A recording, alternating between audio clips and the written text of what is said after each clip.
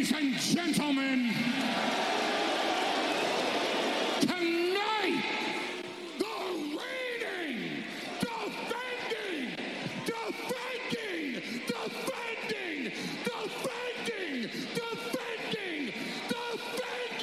undisputed, universal heavyweight champion, Wildcat Radio 2.0. Bear down, you beautiful people.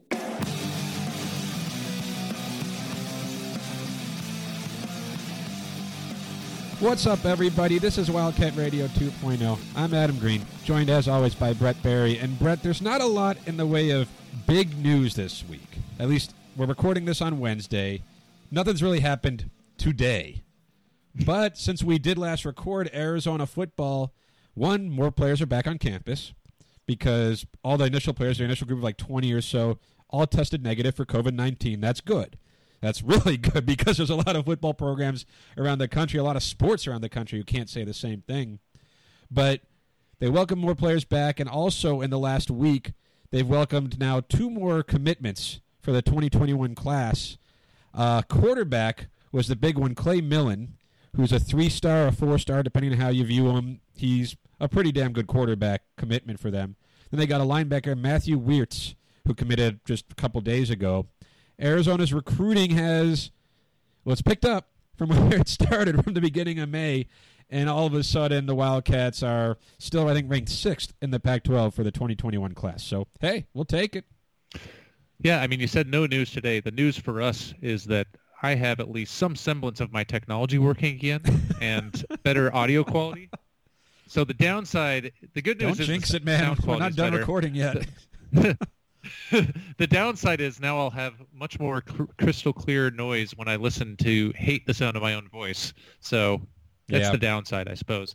But no, I mean, we looked fairly prescient with the timing of our pod last week, talking about Clay Millen with our friend Gabe Encinas. Before you've already patted yourself on the back for technology working, we're a minute into the show.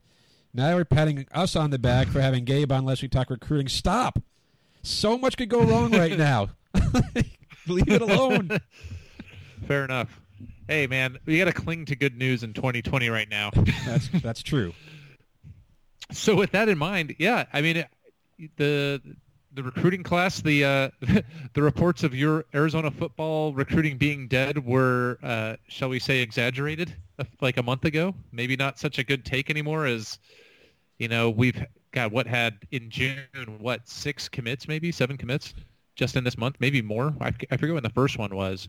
But, Clay Millen, you got to you want to have a quarterback every class in general, right? So now you look at what we have on the roster, and you feel pretty good about the future with what you have. You certainly feel better. I mean, yeah, that's fair. I mean, but let's be real. We're not going to get the Trevor Lawrence quarterback commits. I mean, we did for a while have Shea Patterson committed when he was 13 years old, and we hired his older brother for that 6-month period. And his film looked great as a teenager. But, things changed, and we didn't get him. No, to your point. But, go ahead. I'll say Arizona's recruiting class right now, and it's the end of June, right? There's a lot that has to happen. One, to fill out this recruiting class for Arizona, and other schools are going to fill out their recruiting classes, and they'll have to make it to signing day and sign with Arizona. There's a lot that has to happen. Right now, Arizona's recruiting rank for 2021 is 66th in the country. Nothing to brag about, nothing to write home about. 6th in the Pac-12, which, again, on the surface is nothing to brag about, nothing to write home about. But given that Arizona was last in the Pac-12, and when you put that together, especially Arizona's the last Power 5 school to have a commitment for 2021, that on its own in a vacuum wasn't the end of the world because they were going to get commitments. We knew that. It wasn't like Arizona was going to go this entire season without a commitment for 2021. But that fact, on the heels of a 4-win season where your head coach was probably going to get fired if Arizona could have come up with enough money to fire him and hire a replacement, just so much bad vibes, so much just bad news around the program. There was no hope. There was no feeling of optimism because even this upcoming season, people like Grant Gunnell. They might like some individual pieces on the team, but it wasn't anyone saying, well, that program's heading in the right direction. now with 9 commits, they're not the best commitments in the country. Like, this isn't a top 10 class where everybody's saying, wow, how are they doing that? But in a way, for Arizona, the run they've been on the recruiting trail and getting Clay Millen, who had opportunities for other schools, Colorado, Oregon was in on him, Oregon State. He's a Northwest kid, a Seattle kid. That says something. And he committed to Arizona. He likes Noah Mazzoni, who gets a lot of crap from people. But one of the things Millen said that he was intrigued by, I read it somewhere where he said that, they showed that every quarterback that they've coached has been to the has made it to the NFL, although one of them made it as a receiver. But just that thing where it shows a little bit of these players they have some faith in this coaching staff, and maybe they'll end up flipping to someone else down the road. We don't know. And maybe this class, we're going to be overrating it. But for right now, where Arizona was 2 months ago and where Arizona's trajectory is, it looks like it's on the way up with this class, which, again, isn't a top 5, top 10, top 20 class. But where it's at right now, you'll absolutely take that. Yeah, this class, taking what we talked to Gabe about, where maybe there's some guys that are underrated a little bit, and we don't know. You talked about there's a difference between getting a commitment and then getting them to sign on the dotted line and getting them to show up on campus, or even having a 2020 football season at this rate, right? Yes. Just because of coronavirus, but that we don't know how it's going to play out. It might, for some of these underrated guys, if you want to believe that they're underrated hidden gems, the fact that these guys aren't going to be out there on the recruiting circuit and going to these camps might help us in terms of keeping them from flipping, right? To the guys, the programs that did their homework are going to be maybe rewarded in this year's class more than most, than the ones that just show up late and say, hey, I'm a big name, come here, right? But we don't know until we get there.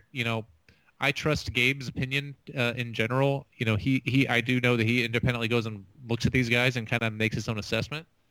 But to me right now, this class has a little bit of it has a feel to it like the 2019 class did, which the early returns on that was we got the Grant Grinnell, that like high 3, low 4-star quarterback.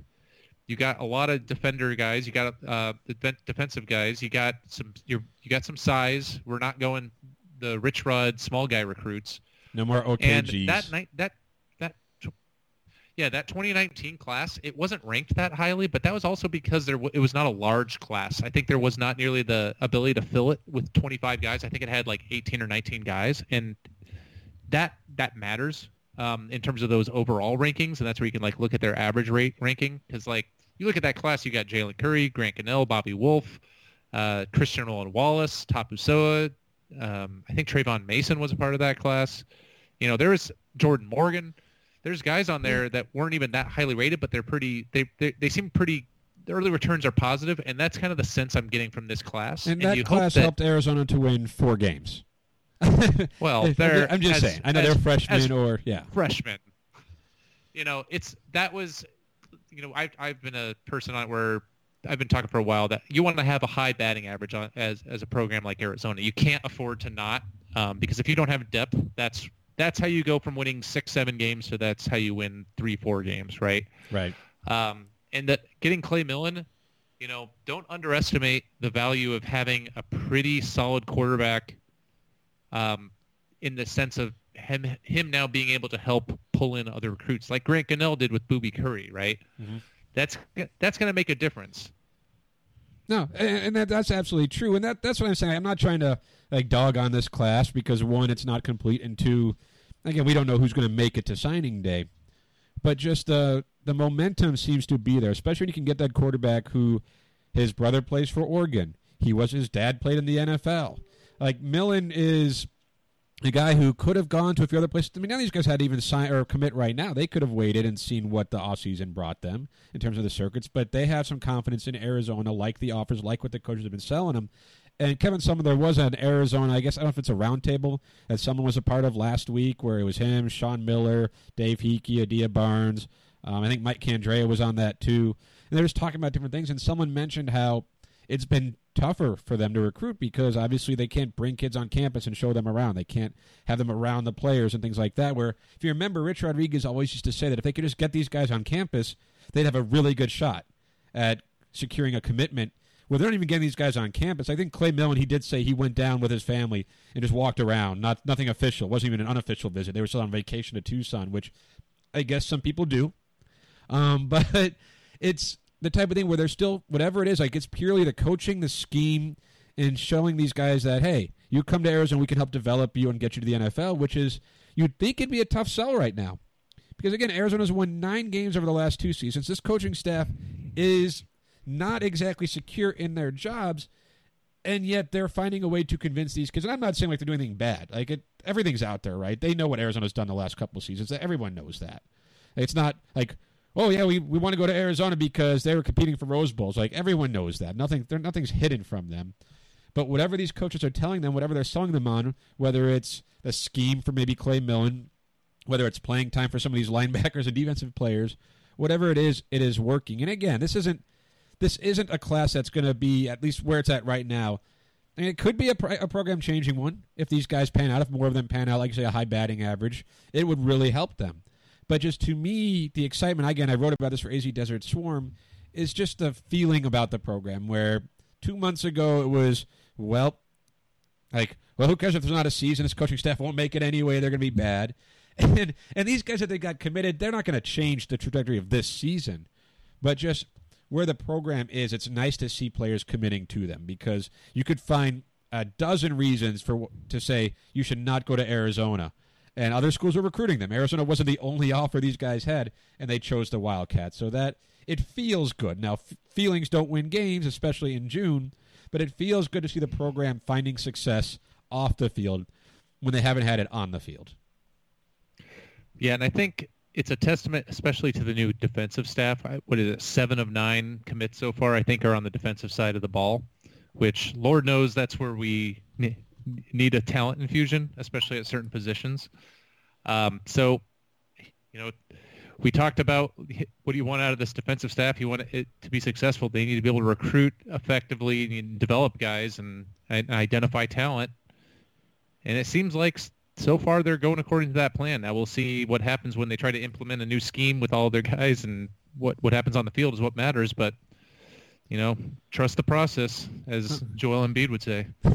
It gives you the impression, too, where if Arizona was a 4-1 football team last season before it all fell apart, but if the recruiting continues on the way it is, like I'm not saying great, they're going to adding a bunch of 4 and 5 stars from here, but they can keep getting players, high 3 stars, maybe underrated players, which from places like Texas seems possible. I know Wirtz is from Illinois, so the footprint Arizona has is getting to be pretty wide.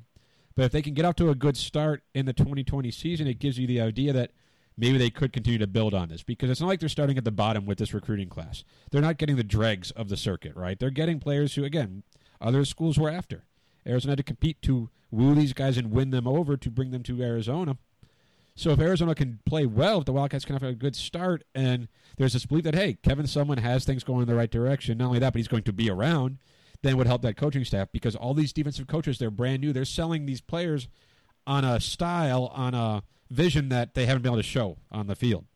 So when they can show that and say, hey, look what we're doing here with this team that was the worst defense in the conference the last couple of seasons, and now they're competent.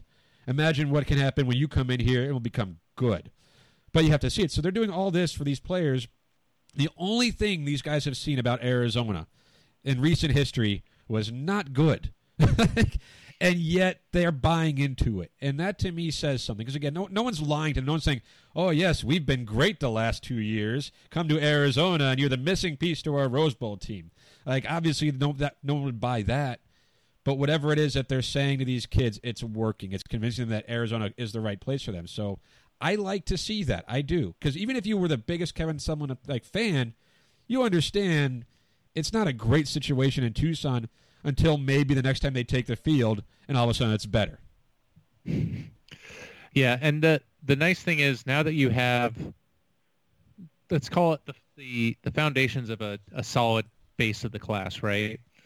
Now you can spend, once you have some commits locked in, then you can try to start going in and putting more effort on some of those higher end targets and swing for the fences a little bit more. But I personally like the approach so far in the class. I see it filling a lot of needs, and we'll maybe go into that as we kind of move through the depth chart. But I think it's clear that there's a the sign that says plenty of playing time available to defensive players is probably an effective message right now. Yeah. Oh, it has to be, right? Like, players want to play. And if you're Arizona, you want to get the right guys. And that's, we've talked about on the show before, the players that Rich Rodriguez was recruiting and the types that Kevin Sumlin and his staff have been going after, in a lot of ways couldn't be more different, which makes sense. You recruit players to your scheme. And Rich Rodriguez's scheme differs from Kevin Sumlin's. But if you look at the players Arizona has committed, well, even just look at the ones they've brought in over the last couple of seasons, the ones that are Kevin Sumlin recruits, you see the size and you see the high ceilings. And some of them have a higher floor. They look like that guy should be able to contribute at some point. But you see the types of things where, like, Clay Millen is one of the top pro-style quarterbacks. You know, and that's the type of, they say pro-style, why? Professional. That's the type of player who that style fits the NFL. And some of these other guys, Cole Batson's a 6'4", 190-pound athlete. Like, that's good size. Colby Cage, 6'2", 205. Jackson Bailey, 6'1", 220 as a linebacker. You know, Kevin Garcia, 6'2", 215. And they're going to get bigger, these guys. They'll get stronger as they get older and get in the weight room. But you see that the type of player they're going after is the type of player who could develop and do something at least Pac-12 level and possibly more. If they are underrated, under-recruited, like Gabe last week talked about how he likes this class more than maybe the rankings do. And I have a hard time believing that this entire class of 3 stars should really be 4 stars or things like that. But I am a big believer in, when it comes to football, the right coaching, the right system can see a guy become better than their ranking. That there are more misses in football than any other sports. So that's not to say, I don't know, I'm not going to look at this and say, well, that guy's better. I know Gabe knows more than I do. He mentioned a couple of guys he's a big fan of that he thinks will be the better players in this class. But certainly there is room for, if you trust Kevin Sumlin and his staff's evaluation of players, which maybe you do, maybe you don't. I'm not saying you should or shouldn't at this point. But if you believe that they can evaluate talent, then it shouldn't shock you if there's some talent in this class so far. Yeah, and I think so. I'm not the person that's going to say that stars don't matter when it comes to recruiting, because it does. But you know, I'm on the record saying I'd rather have 20 high 3 stars from Texas that all are contributors. Like, you know, Trayvon Mason's not going to the NFL, but that guy was a hell of a productive player last year, right? If you had a defensive line with guys that were producing like that, you can coach your way to a competent team. The problem is when you have the swing and a miss guys, I'm imagining the high 3-star kid from Tucson that medically retired early, the defensive tackle. And I mean, how many? We went through the list last week of like the highest rated class where 8 of the top 10 guys didn't do anything really, right? Yeah. And if you can't have that. You can't have a class where 3 years later you have 3 guys that are getting snaps, right? You can't have Reddy Short be a low 4-star, and he hasn't even seen the field as a special team player, right? Like, you can't have that. You can't have those swings and misses. You need to have production. And it feels like in this class, like you've got some upside, but you also have guys that you feel confident are going to be productive. Yeah, and that's just it. And that's how you build a winning. That's how you build a winning team in the long run. Yeah, well, you look at the 2017 class, so that was Rich Rodriguez's last class. Nathan Tilford was the top-rated guy. He's been underwhelming. He's starting to carve out a little bit of a role, but he's been underwhelming. He's not this go-to, every down bell cow type of running back. Jalen Harris was next. He's been fine, high expectations, nothing. He hasn't been bad, but he hasn't been an elite type of player. Colin Schooler was third. He's been every bit as good as you hope. Tony Fields was behind him. But yeah, then Reddy Short was behind him. So you need to hit on some guys, and there's going to be players in every class that outperform their star ratings. Like, that's just how it works. But you do have to figure that the more players that someone and his staff recruit, the more likely they are to fit the team. There are certain positions, like Anthony Pandy, I know someone talked about is going to have a big role this season. He was one of the lower-rated recruits in Rich Rodriguez's last class. But the coaching staff sees potential there, sees talent. He's been pretty good and will have a bigger role for him.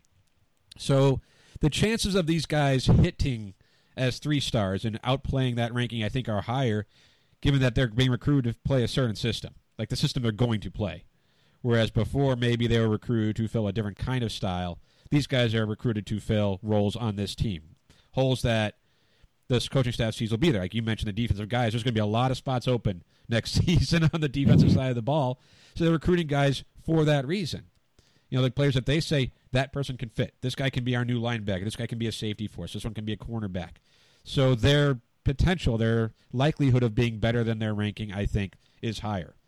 But if nothing else, and I keep going back to it because this is how I feel, we don't know how good these guys will be. We don't know how good anyone will be. But perception matters. And 2 months ago, the perception of Arizona football was, Jesus, no one wants to play there. Like, they're the last Power 5 school to have a commitment. No one wants to play with Arizona. And as much as hyperbolic as that statement is or was, who could argue? Like, you could sit there and say, why would anyone want to go there? Why would a top quarterback recruit want to go there instead of maybe Colorado, who I know need to find a new coach, but Colorado in some ways has been better than Arizona, or maybe Oregon State with Smith, who seems to be on the rise. Like, why wouldn't you go there? But now Arizona's been getting some wins on the recruiting trail, and it continued over this last week with Clay Millen, which was a big one. Matthew Wirtz, the linebacker from Illinois.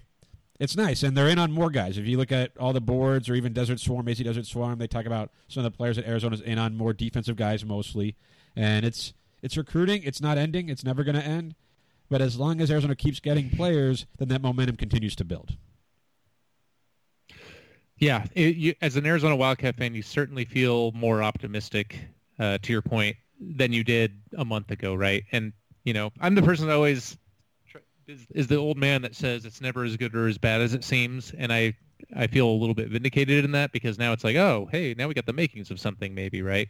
Yeah. But it's still early. We still need to fill out the class. We still need to hopefully have a season. Not That would be nice. And learn an entirely new defensive system somehow before the season starts, whatever that season looks like. But yeah, the narrative feels a little bit better. There's at least green shoots of optimism, even if you don't necessarily have high expectations. Yeah. Anyway, Brett, that's pretty good, I think. Recruiting, not bad. We're going to take a quick break, but when we come back, we're going to talk about a position group that maybe has us optimistic about the 2020 season, but certainly not the 2021 season. So we'll talk about that right after this break. Welcome back, and Brett, we teased it in a really awkward and clunky way, as I am prone to do before the break, but Arizona, we've done a lot of position group breakdowns because, one, there's not a ton going on this offseason, and two, we want to look at this football team because we've given the impression, I think, that they might be better than their projected win total, which is around 5 games. And one reason I think that we might be right is the linebackers. Whereas the defense, it's funny because you look at their defense, we talk about their cornerbacks, not bad. Talk about their safeties, not there. And linebackers, there's some experience and there's talent amongst this team's linebackers where you say, you know what? At least they're starters. That could work. Yeah, let's start with the inside linebackers, shall we? Let's. So I think the inside linebackers are the position group that most says, the casual fan says, oh, we're great. And then you look down a depth chart, and me being the person that's always perpetually concerned about depth, I go, oh, God, what happens when one of them gets a concussion or sprains an ankle? Because we got Colin Schooler and Tony Fields. Colin Schooler and Tony Fields, those are your likely starters at the inside spots, right? Great. Seniors, productive. Yeah, you're fine there. You like that.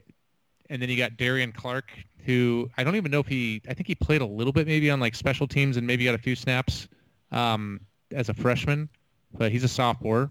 He's their backup. And that's about it at middle linebacker, unless somebody's going to move from their normal position on the outside.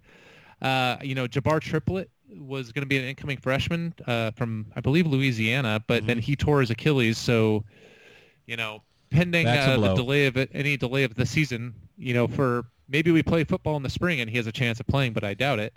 So you don't count on him. And then that leaves you wondering if, what happens if there's an injury? I think somebody's having to move, right? Because before we jump to the outside linebackers, I would say, like, you feel good about inside linebackers at the starters, and then your depth, you're highly concerned. But you do have some depth maybe to pull from on the outside linebacker spot. But this is one of those good news, bad news situations at the inside linebackers for me. What do you think, Adam? Well, it's different, too, with this new defense. With them going to more of a 3-4 type of defense, you definitely need two middle linebackers on the field at the same time. And we have to see what the Rhodes defense looks like in terms of their specific roles. But, yeah, you nailed it because, whereas Colin Schooler and Tony Fields aren't the big names, they're not in line for like the Butkus Award or anything like that. They're not Scooby Wright type of numbers.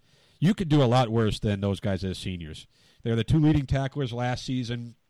You can each get after the quarterback a little bit.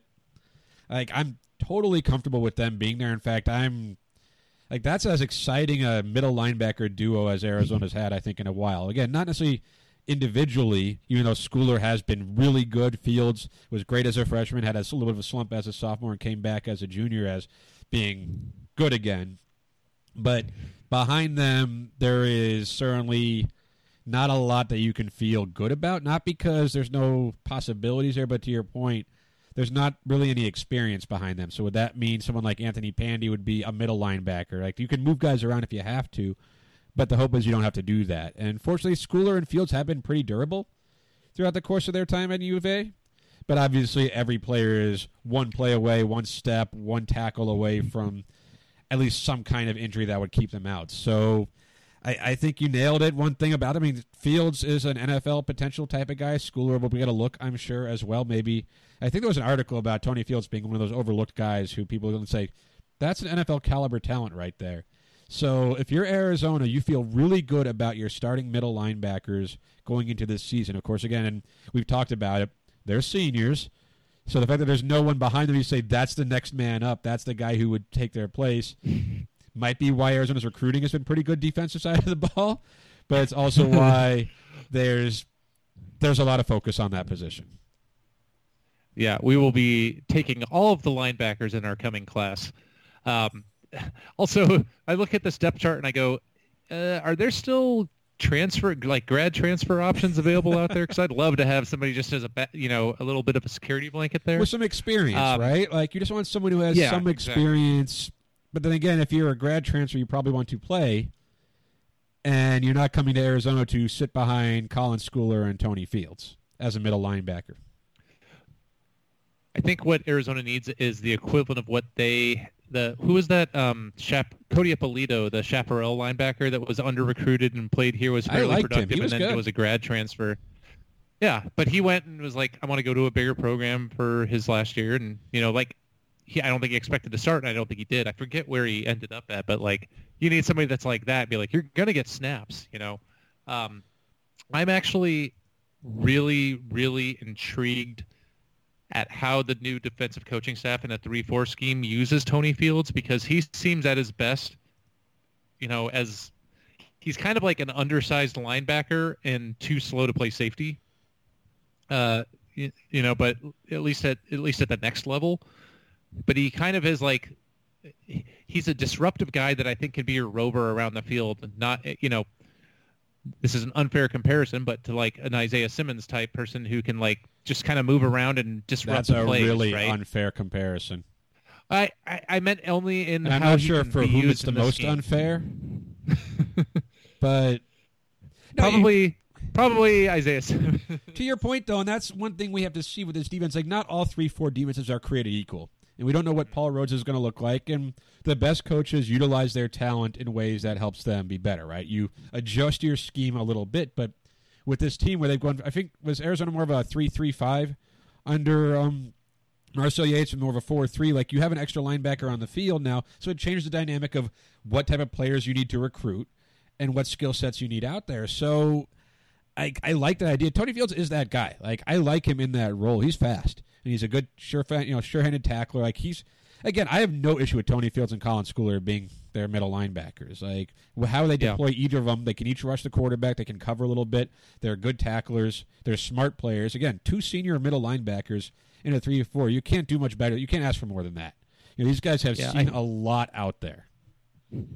Yeah, I think technically Marcel Yates said he ran a 4.25. I would call it a 4.25-15, with the 15 being 15 yards off the receivers on the outside. Yeah, and I guess when you say a 4.25 or a 3-4, guys move around, right? You're not going to have 3 down linemen and 4 linebackers standing up or anything like that. But well, and in this kind of 3-4 scheme, Colin Schooler is the more typical middle linebacker type, like not necessarily great straight line speed, but he's got that tackling machine, run stuffer type middle linebacker. Tony Fields is the guy that's a little bit more athletic, a little more kind of flies around the field.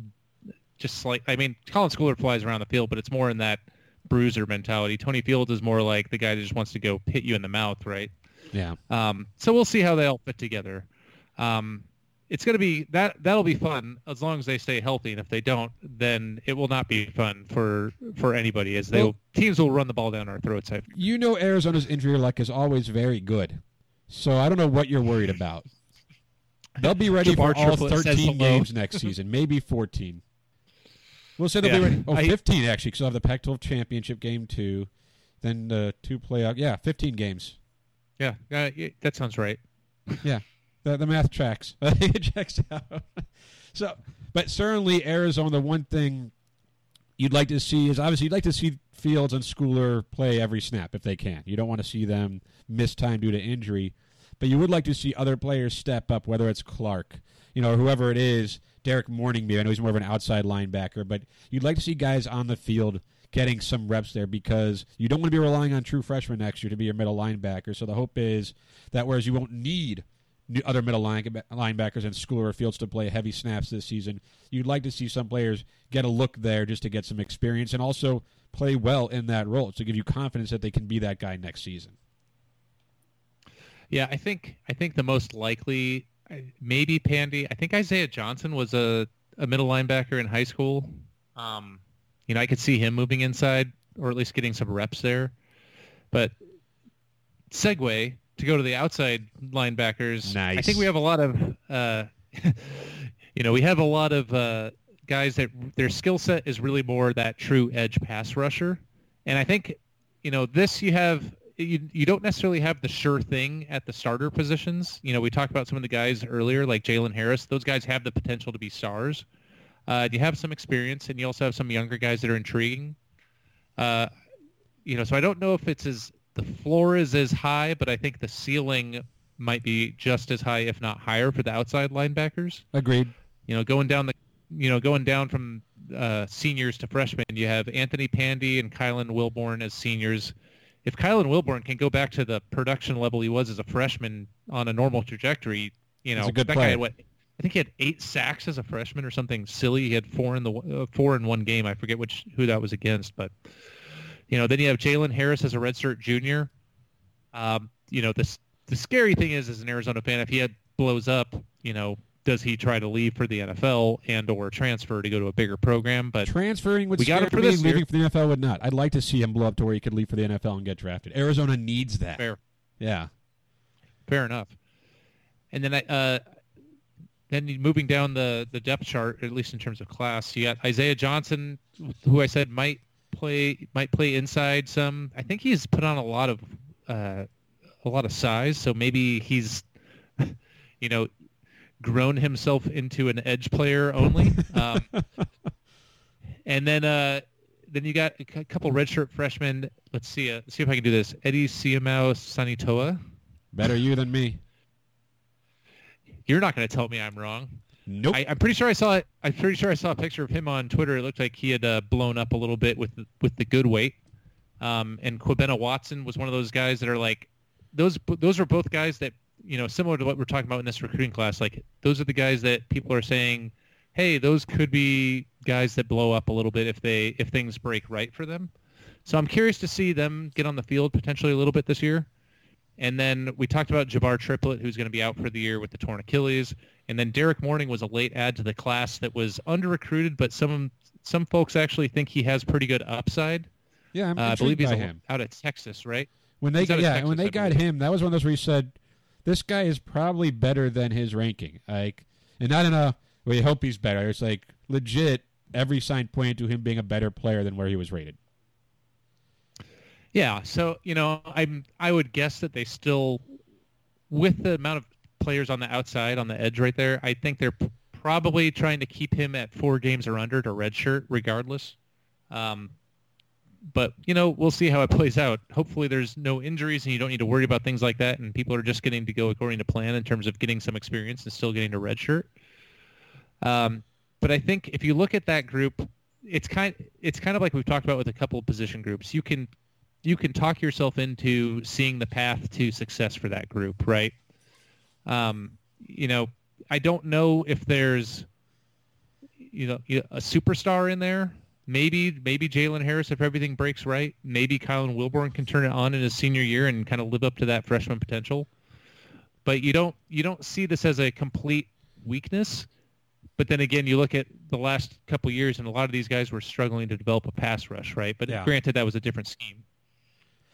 The one guy that excites me the most probably is Pandy. And I said it only because someone mentioned him in that roundtable they had last week. When he was asked about some of the differences, he mentioned him by name as someone who's expecting big things, that they wanted to get him on the field. And, of course, when you have a 3-4 defense, now you need an extra linebacker, well, especially from a 4-2-5. But you have more room to get these guys on the field. And Pandy, even last season, a couple of sacks, was third on the team in tackles.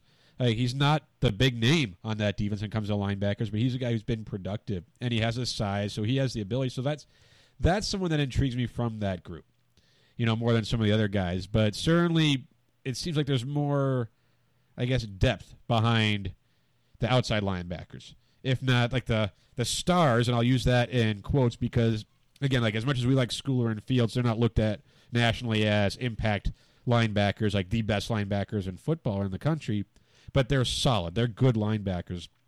The outside linebackers don't have that, but they may have more depth, which at least intriguing depth behind we know what the starters are. So it's funny because when we've talked about the defense, we've done the secondary, we're doing the linebackers. We didn't do defensive line, right? Not yet.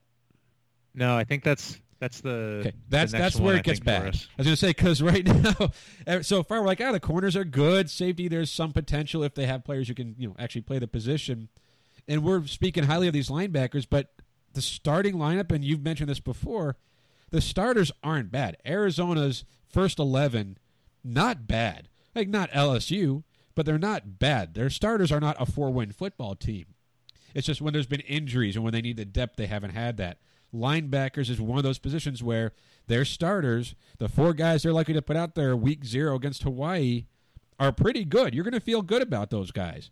It's just what comes after them, you're going to have a lot of question marks, and I'm interested to see if they get answered. If any of those guys prove to be better, and you hope so. The guys that this staff has recruited, you hope that they will be the ones who step up. Yeah.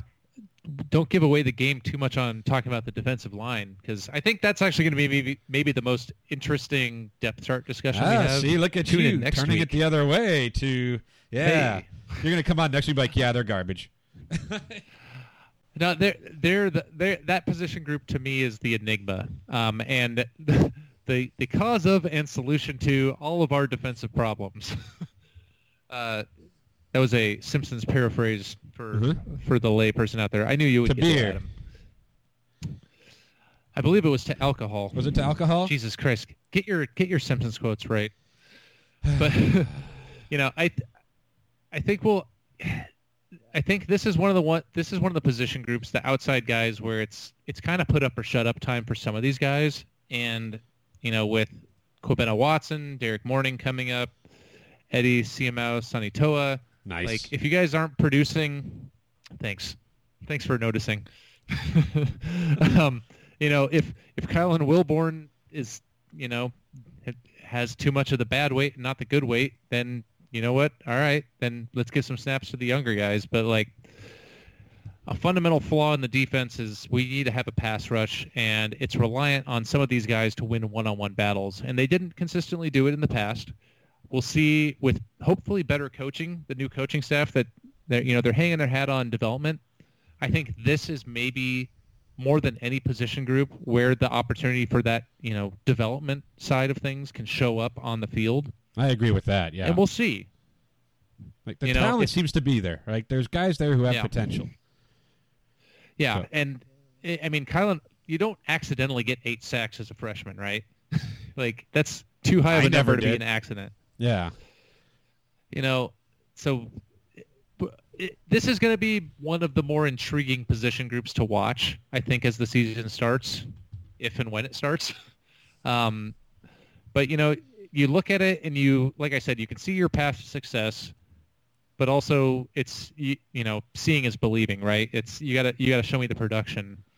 And we haven't quite seen that from at least the outside linebacker groups.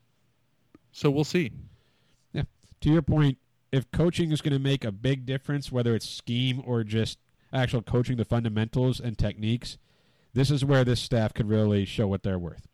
Because the talent is like, we've seen Wilborn be good.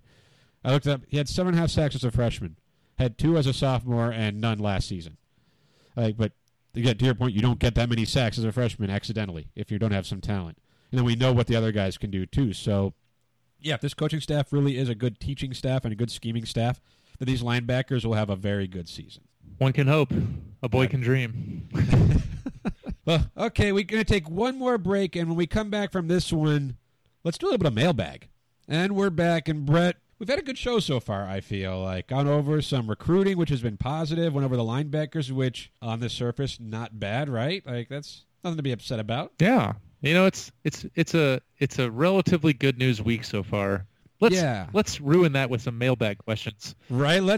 We sent out to our listeners, to the Wildcat Radio Twitter account, Wildcat Radio AZ. We wanted to just see what people wanted to know. Like, we asked some questions from mailbag. I like this as a weekly segment.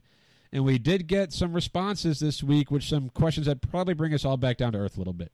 If you've been optimistic after listening to the previous 40 minutes or so of this podcast, of this show, this is going to be the part that brings you back to earth. So, Brett, do you have them in front of you?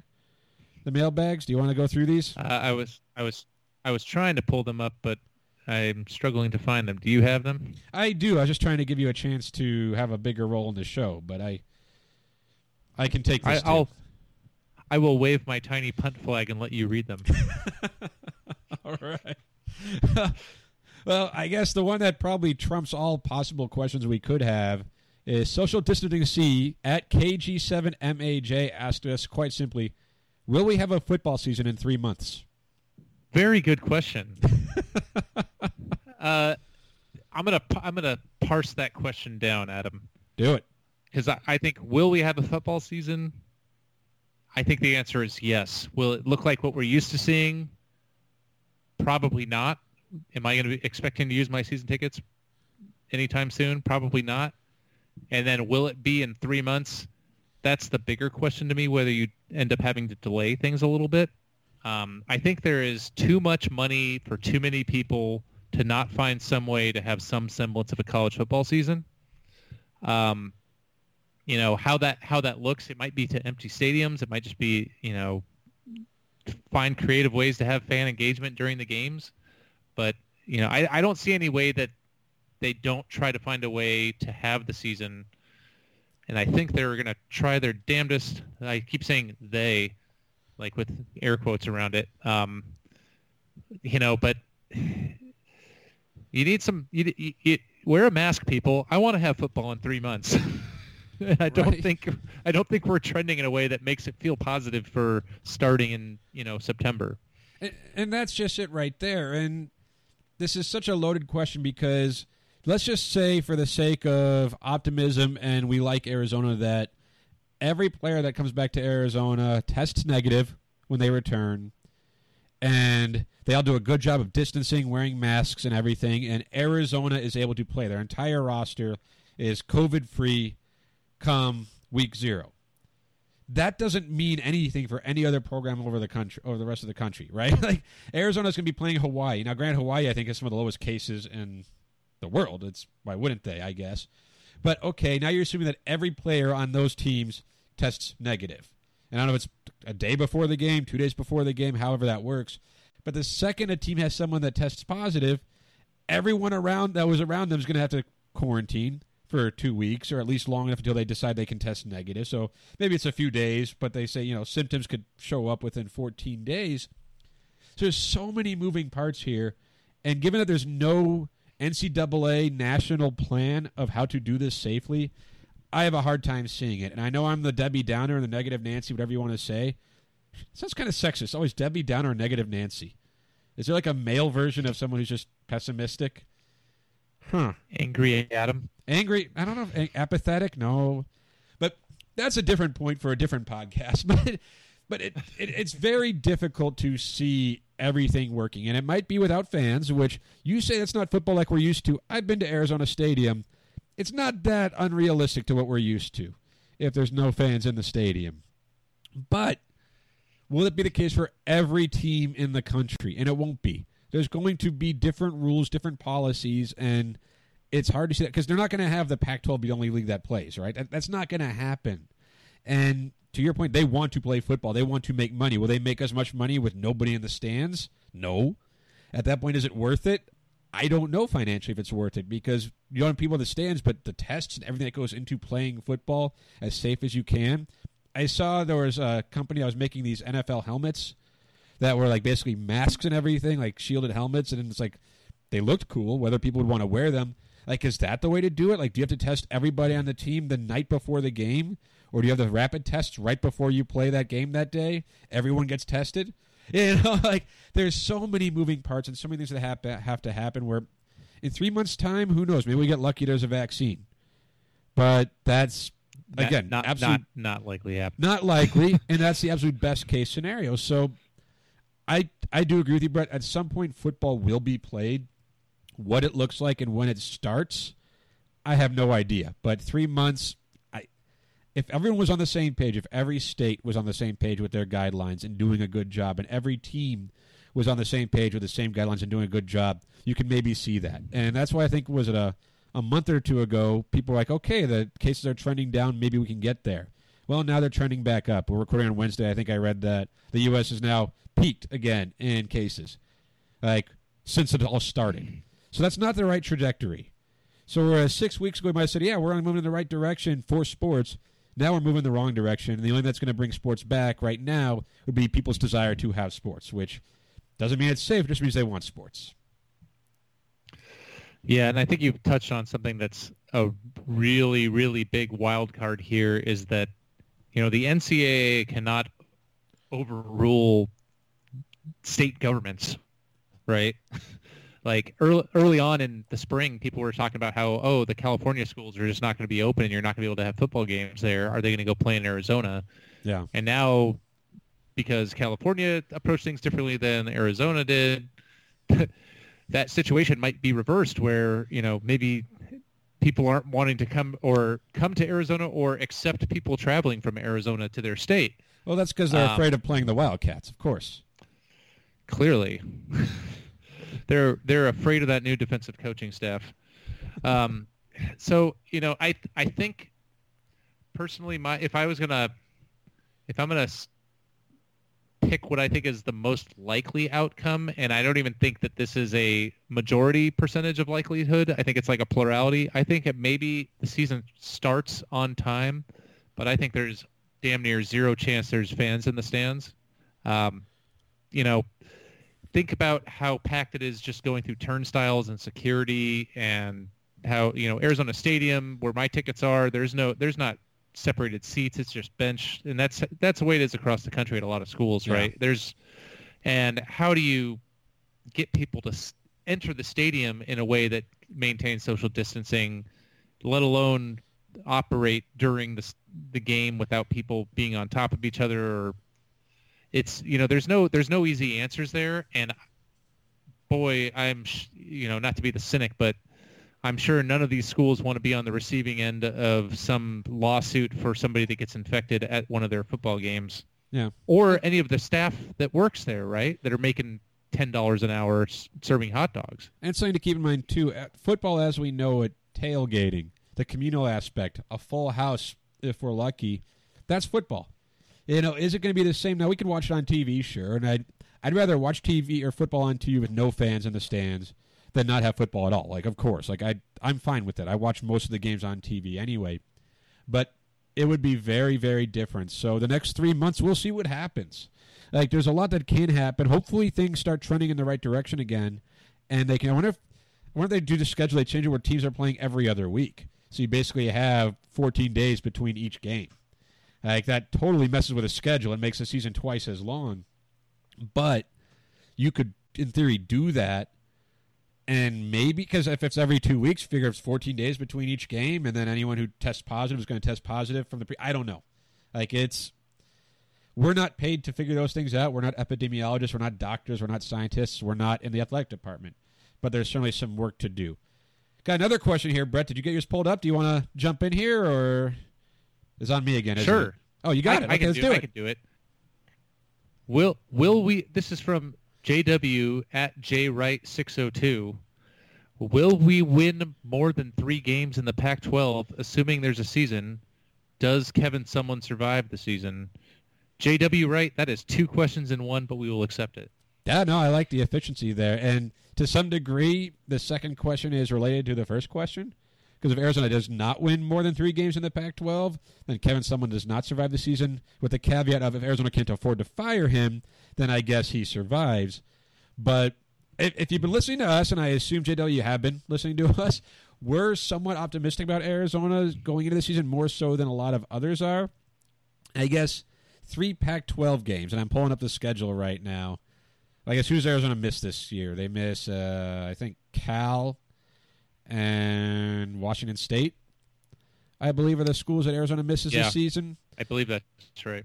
So do they get 3 Pac-12, 3 wins over Stanford, UCLA, Colorado, USC, Washington, Oregon, Utah, Oregon State, Arizona State? I think they can get 3 there. Stanford at home is doable. At UCLA should be doable. Versus Colorado, for some reason, Arizona always beats Colorado now. Makes no sense.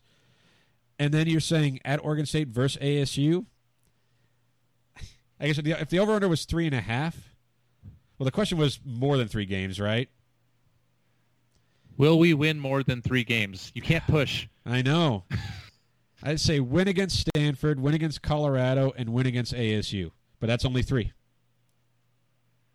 I think you can win at Oregon State. I think you can win at Oregon State. But I don't trust road games, especially over teams that kicked the crap out of you the year before at homecoming. Yeah, I don't either. But we can't agree all the time, Adam. I will say yes. Now, does Kevin Sumlin survive the season in the context of coronavirus? That's a very inappropriate question. Jeez. Sorry, I went dark there.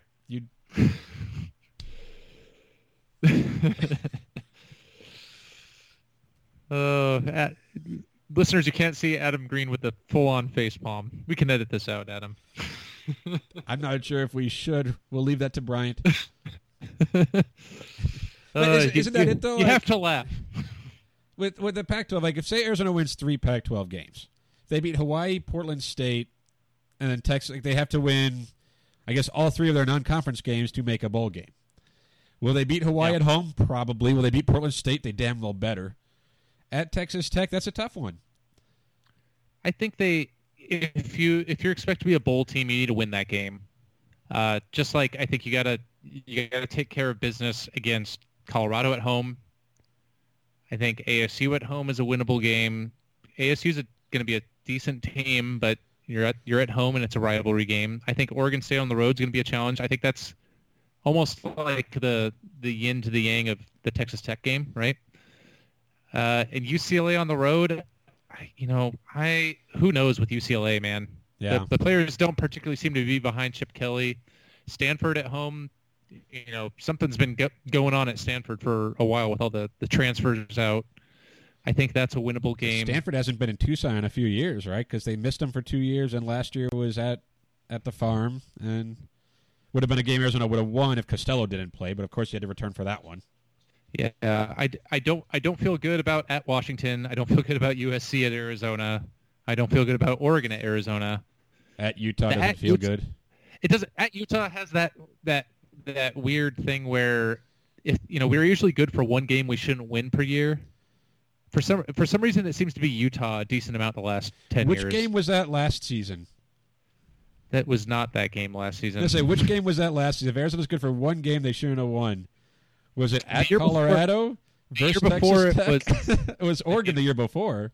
Yeah, it was that Oregon game where Justin Herbert was not a top 10 NFL draft pick quarterback. And Khalil Tate was? Let's not go crazy.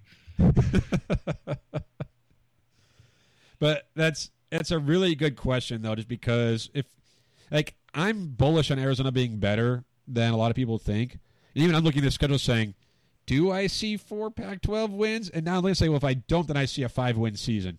6 if we're lucky, right? If everything goes right, which is a really thin margin. So thank you for this question, because it had me rethink my optimism in that maybe Arizona will be improved, but doesn't mean they're going to win 7 games. If that's a good cop-out. I think it is. Yeah, I think this is a backing into are they going to be bowl eligible question, right?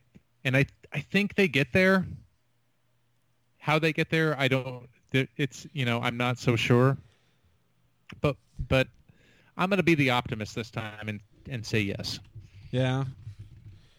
Well, there's how many bowl games are there in total? What's the number? Do we know? 11 billion. So given that at least, we'll say a third of the teams in college football won't be able to be eligible because they'll have too many players who get coronavirus and they won't play enough games. If Arizona can stay healthy, by default, the 2 sweetest words in the English dictionary, they will make a bowl game.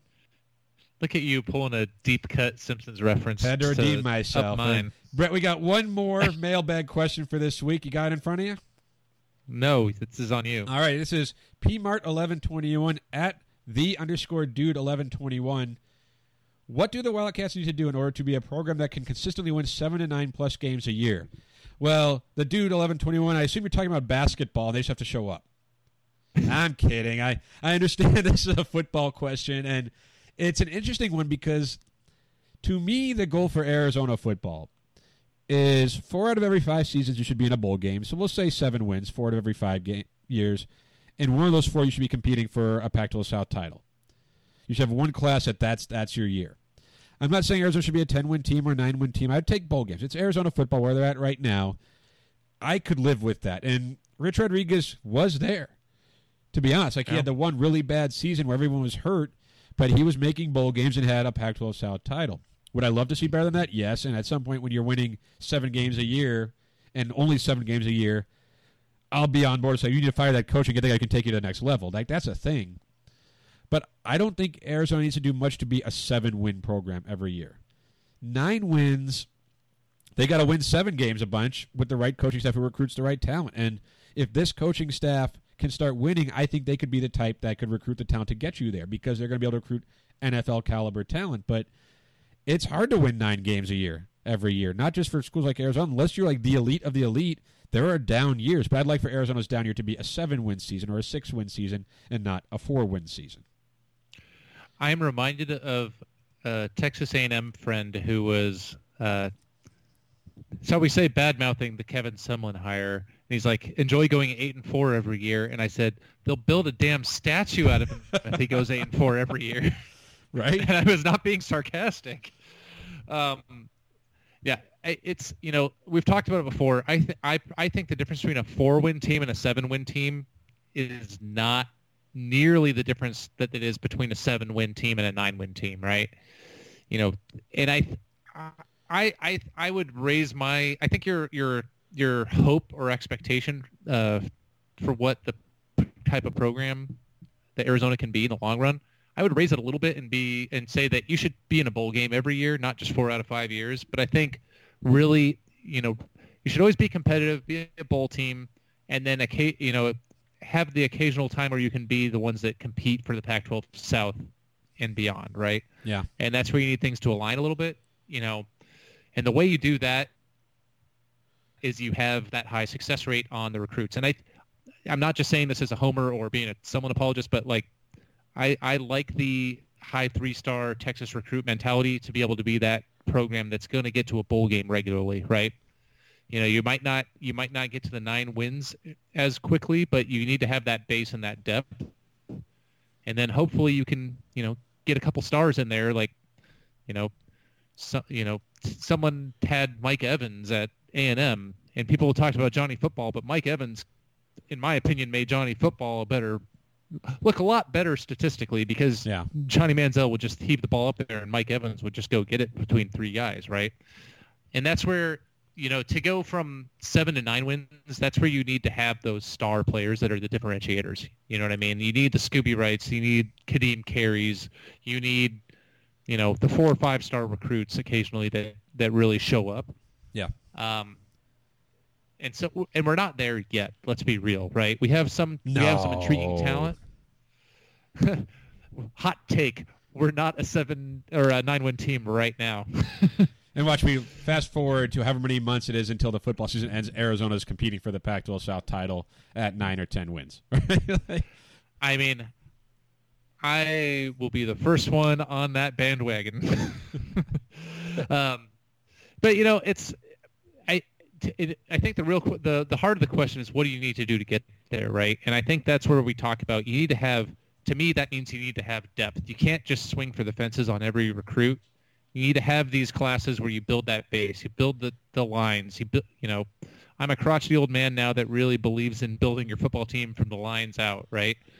A star wide receiver ain't going to do anything if your quarterback's getting sacked in 2 seconds, right? Yeah.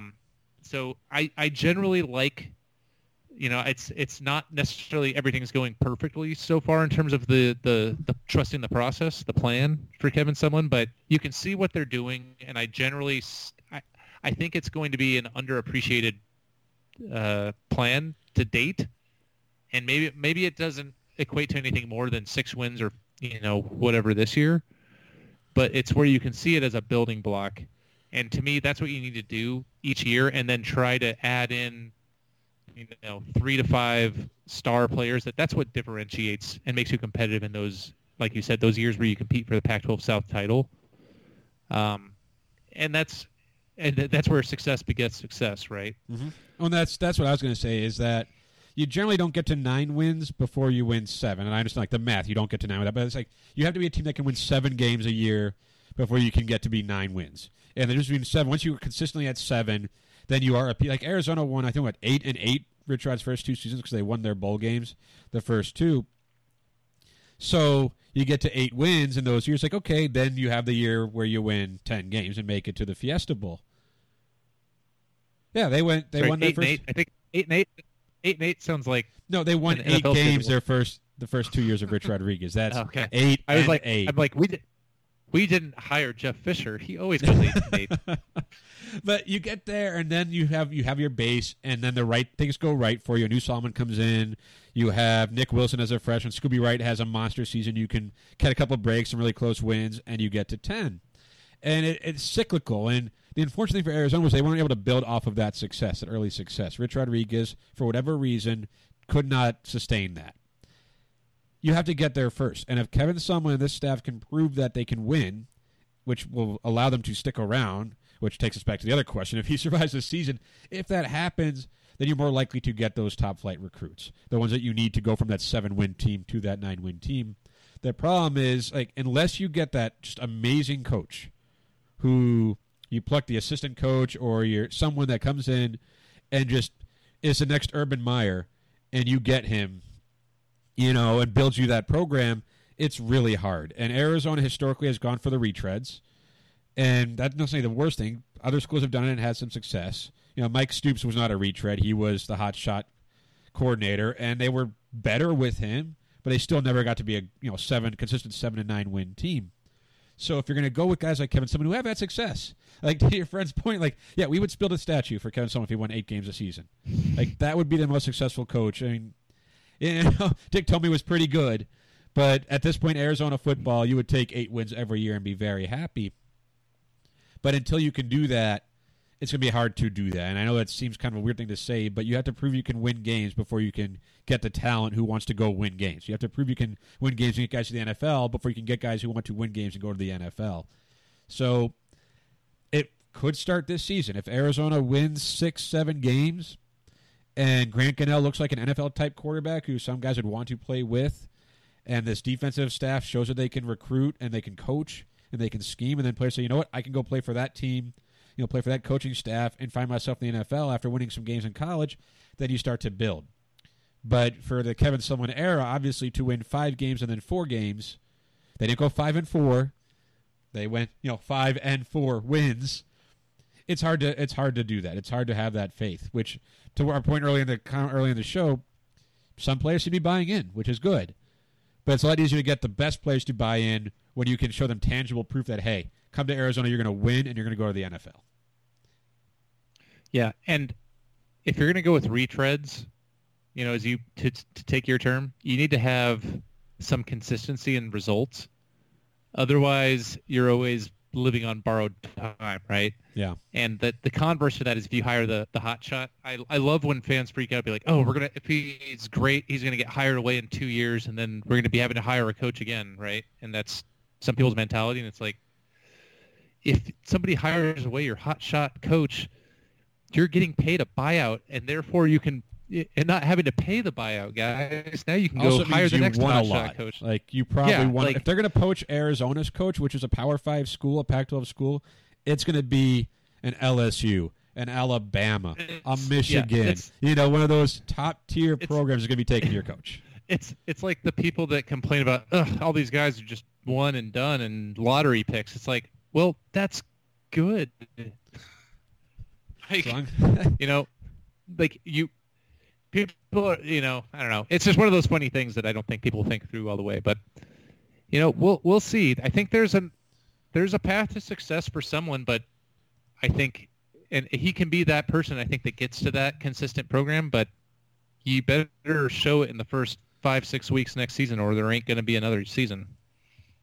I think that's a really good way to put that. So thank you, the _dude 1121 for that question. We all wanted to get there. That we all want to see Arizona get to that level, and it's not impossible. As the great Kevin Garnett once said, anything is possible. And this too is Arizona's been in a Pac-12 title game, won 10 games in this decade. Well, in the last decade. I don't know if it's considered this decade with 2020. I don't know. Years and time and whatever. It doesn't mean anything anyway.